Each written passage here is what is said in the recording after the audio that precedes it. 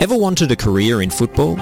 At the Global Institute of Sport, you can now study a master's degree in football business or football coaching and analysis right here in Australia. GIS is the largest provider of sports degrees in the UK, with campuses at Wembley and Etihad Stadium. Learn online with unique access to the iconic MCG and a big-hitting Australian industry network.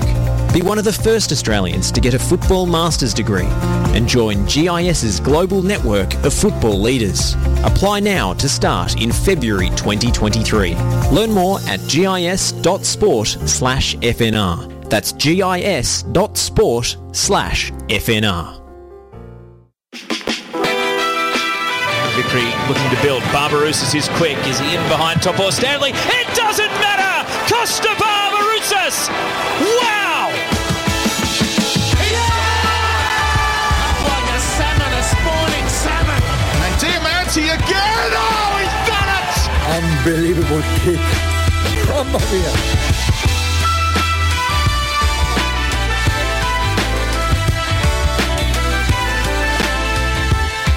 Welcome back here on the Oz Football Hour. If you're just joining us, we've wrapped up our domestic commitments for the time being, and we are going international. The A-League men's, they were no simultaneous kickoffs to be found locally, but over on the other side, we did have a connection, an Australian connection to simultaneous kickoffs in the FA Women's Super League, where on a dramatic final day, and one that brings great pain, Jason, to the guest who is about to join us, Pakua Frimpong, Chelsea claimed FA Women's Super League glory. Sam Kerr scoring two of the best, one of the best braces you will ever see in a 4-2 win.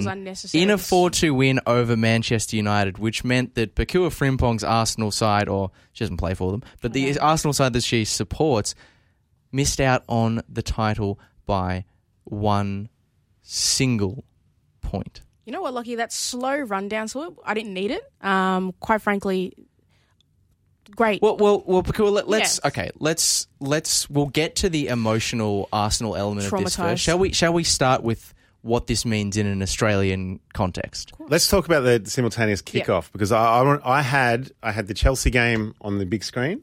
Yep. And I had the Arsenal game on my laptop. Because it mattered the least, if in all honesty. Well, Chelsea lost, and then the other game was going to come on board. So it was great to watch the score. And so then I had a live ladder on my phone as well, so seeing what was happening. So Man United went ahead twice against Chelsea, and Arsenal seemed to be in control. Yep. So the permutations were there for those two games to watch. Obviously, Arsenal with the Australian contingent of Steph Catley and Lydia Williams. Yep. And then all of a sudden at 2-1 down, Sam Kerr goes left foot volley, and then the rest was done, wasn't it? The simultaneous kickoffs were phenomenal because it not only did it matter for Chelsea and Arsenal, it actually mattered for Man United if they were going to make, top four and go to the Champions League next year. So it all around, I'm a massive fan of simultaneous kickoffs. As football fans, we remember Aguero kicking that goal and Man United fans walking around in absolute disbelief. Yeah, it's only the second time we brought it up on this this program tonight. But it's needed, and I think it's important, especially when you get into the last round, and if it's close. Sometimes I guess people are like, oh, why does it matter if who somebody's already decided it? But for the atmosphere, there's always something to play for. There's always pride. For me, I actually was in the movies when this game was going on. Which movie? After Yang, great indie film from A24. It's very nice. Everybody should go check it out. But I was like looking constantly. I probably was that annoying person in the cinema. Oh, the light was coming on. No, but I if it makes you feel any better, I was actually doing the exact same thing when Perth were playing Melbourne City during a screening of Doctor Strange in the Multiverse of Madness. That was a great movie. But as I walked out of the cinema and I was heading home, I saw Sam Kerr score that fourth goal, and I just dropped to my knees. And I think the cinema staff were looking at me going, is she okay? Like, is somebody like died? Yeah, but no, I think it was great spectacle, and it was a really interesting season all around. We had a really big period off in January, so it was nice to finish on like a high of games and really mattered at the end. So Sam Kerr's won with Chelsea again, but her goal scoring record, are we just become oblivious to it here now and numb because it just happens so regularly that we see those two goals that are absolutely both just amazing, and we just go, oh yeah, that's Sam Kerr, that's what she does? I think a little bit. We're spoiled. Because, some of her goals, are like the simple tap-ins, but she scores with her head, her right, left foot. Like, it doesn't matter. She will score from anywhere. And I think maybe because this year Myanmar wasn't as competitive in front of goal, people kind of were like, oh, Sam Kerr's run away with. So we weren't as focused on the goals she was scoring because it wasn't in a competitive, tally, those two together. But she scored some fabulous goals. And that second goal is to me, I look at it, I'm like, oh, this is the goal that Henry scored. And it's just like, why do you have to punish Arsenal with an Arsenal-esque goal? Like, I just don't... It couldn't be more painful, more Arsenal if you tried, really. She tried, but she's phenomenal, and it's players like her only, come around once in a generation. We're very lucky to have her play for the Matildas, but it's disappointing that, she can't play for Arsenal. It would be nice. And what about with the Matildas? Like, she's got Fran Kirby providing it to her a lot, and she works so well in tandem there. Is she being used correctly, do you think? For me, I don't think so. I think she shouldn't be playing as the striker. I think Caitlin Ford should be playing as the striker because I think Sam Kerr can go a little bit deeper, and even if she plays her out wide, she can come in. But I don't think Can you play them together? I think you can play them together. A two-system something that might work for Australia? You can play them together, but Sam's actually really good at passing and, a good facilitator. But with, getting Gorry and Fowler in the team like now, there shouldn't be an excuse for Sam Kerr not to get the ball and not to be in different types of positions as opposed to, that soccer is when they used to just lob it up to Tim Cahill and, you just pray he'd get it. We don't need to do that with Sam Kerr because she's to me, she's more skilled at, on the park at times than what Tim Cahill could have provided. Well, I'm glad you mentioned Tim Cahill in that response because it brings me to a question that I wanted to put to both of you.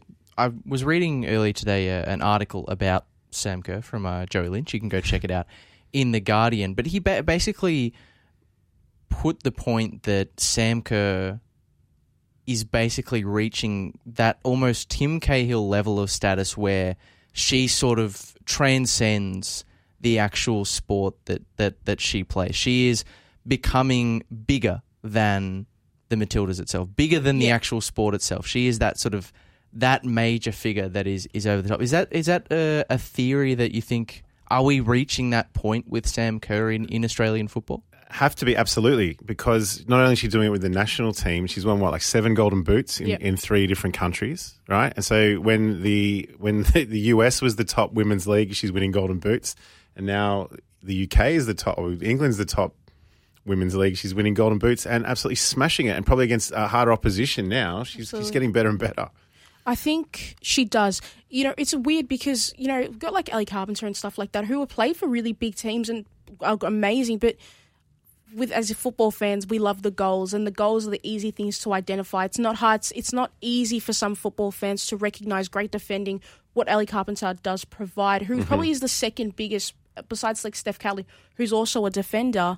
I think Sam Kerr is, in a way, bigger than the Matildas, and obviously not one player is bigger than the national team, but when if you asked every general people who didn't really know much about football, they probably could tell you who Sam Kerr is, and could tell you something. They may list the backflips or something, but Sam Kerr is the bigger name right now than the Matildas. And the backflips aren't there like they used to be, right? She doesn't need to because now there's left foot volleys and she's chesting it down and lobbing the keeper. Like, it's just amazing. Yeah, I loved what I loved the most was that was leading the sports on all of the breakfast television on Monday morning. Yeah, that was magnificent. And as we said at the top of the program, Jason, how rare it is for a football-related story to have that kind of good news story, have that kind of traction. But yeah, reading the rap sheet here, 3 WSL titles, 2 League Cups, a Community Shield, an FA Cup, and obviously back-to-back Golden Boots, and the icing on the cake is that PFA Women's Player of the Year award, standing alongside in the company of Mohamed Salah. I'm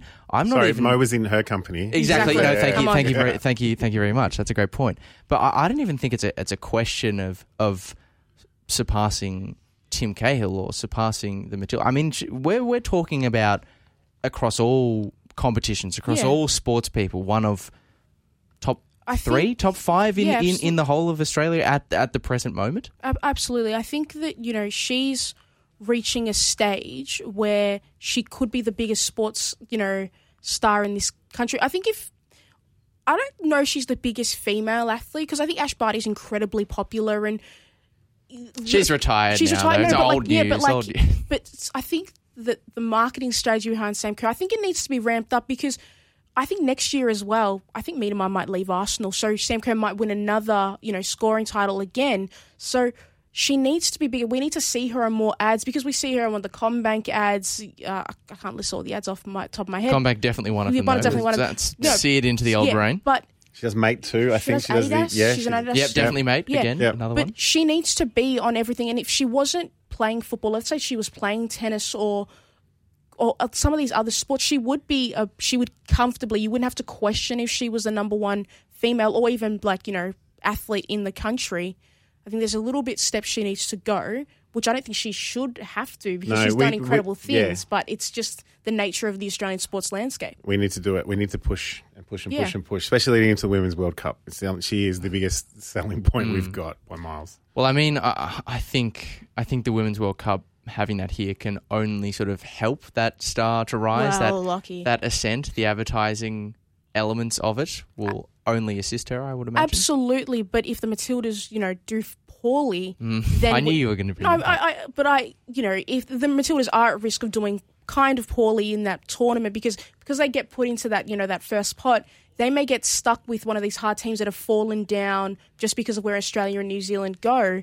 If they don't do well, then everybody maybe starts questioning it, which I don't think they should, and I don't think they have the right to. But I think it's just natural for humans to be like, maybe are they, is she really all the that real high? deal, yeah. Well, on the subject of Australians not doing as well, or Matildas not doing as well as they would have liked, the other side of this coin, and before I go into it, I've got to give a shout out as well to Tanya Oxtoby, the assistant coach in the Chelsea. Yeah. So it's been a pretty good weekend to be an Australian coach. I mean, David Zdrilic, an assistant at Genoa, obviously got a great result. Doesn't necessarily save Genoa from relegation, but he got a good result in Serie A this weekend. We'll talk about Ange on the other side of our break, soon to be upcoming. But the other side of the coin. Didn't Joe Montemurro as well? Joe Montemurro as well, yes. Fantastic. Thank you. Yeah, the girls. Again, it continues to just solidify what a week this has been. But the other side of the coin is the Arsenal Matildas. Yeah.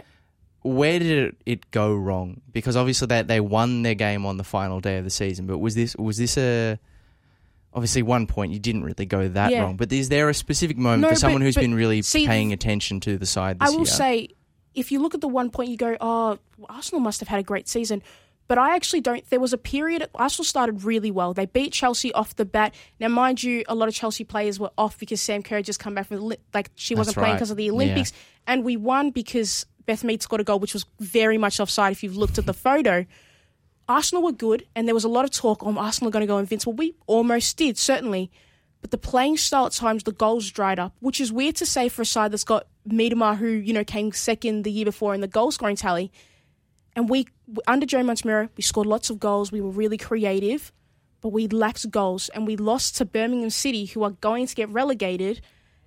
And that was our only loss of the season. Had we beaten them, even if we drew to Chelsea, which the game we should have won, the second one, Arsenal should never have been placed in this position. The playing style was poor. There was some poor managerial decisions at times. Players who you thought, should have played. Ian Wright made a tweet, said, why is Mana Iwabuchi not playing? I questioned that the whole season. She's a fantastic little player who, gets into these little in-between spaces. But unfortunately for Arsenal, when it really mattered, sometimes we fail to score, and that's what it comes down to, and that's why Chelsea, are the FAW side. To lose to a relegated team in the lead up to the final day of the season, that feels like about No, but it wasn't so, it was quite early. Oh. It was much earlier. So okay, we beat them the second time, but the first time we faced them, they put 11 players behind the ball, and we just could not break them down. And they scored 2 goals against us. And our defence at times has been quite shaky, and we've been through multiple defensive partnerships. Leah Williamson went out at times as well. But I don't think that's an excuse for a side that's going down. And they've been competitive against some of these bigger sides. But I think Arsenal, when it really mattered, they faltered and they didn't show conviction they needed.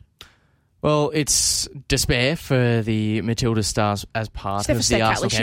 She scored a great goal. Despair for Pakua Frimpong as well. But Pakua, hopefully this chat has been cathartic for you. You can pick yourself back up, get back to the drawing board, but also have a chance to appreciate and respect the absolute accomplishment I love Sam Kerr, but I hate of him at the same time. of Sam Easy Kerr. to do. Well, You Yeah. can do that. kudos to Sam Kerr. On the other side of this break, we're going to be chatting to another Australian who is getting set. Touch wood, touch whatever rabbit's foot you've got to hand. Cross your fingers and your toes. Getting set to celebrate similar league title glory in Ange Postecoglou. But more on him on the other side of the break.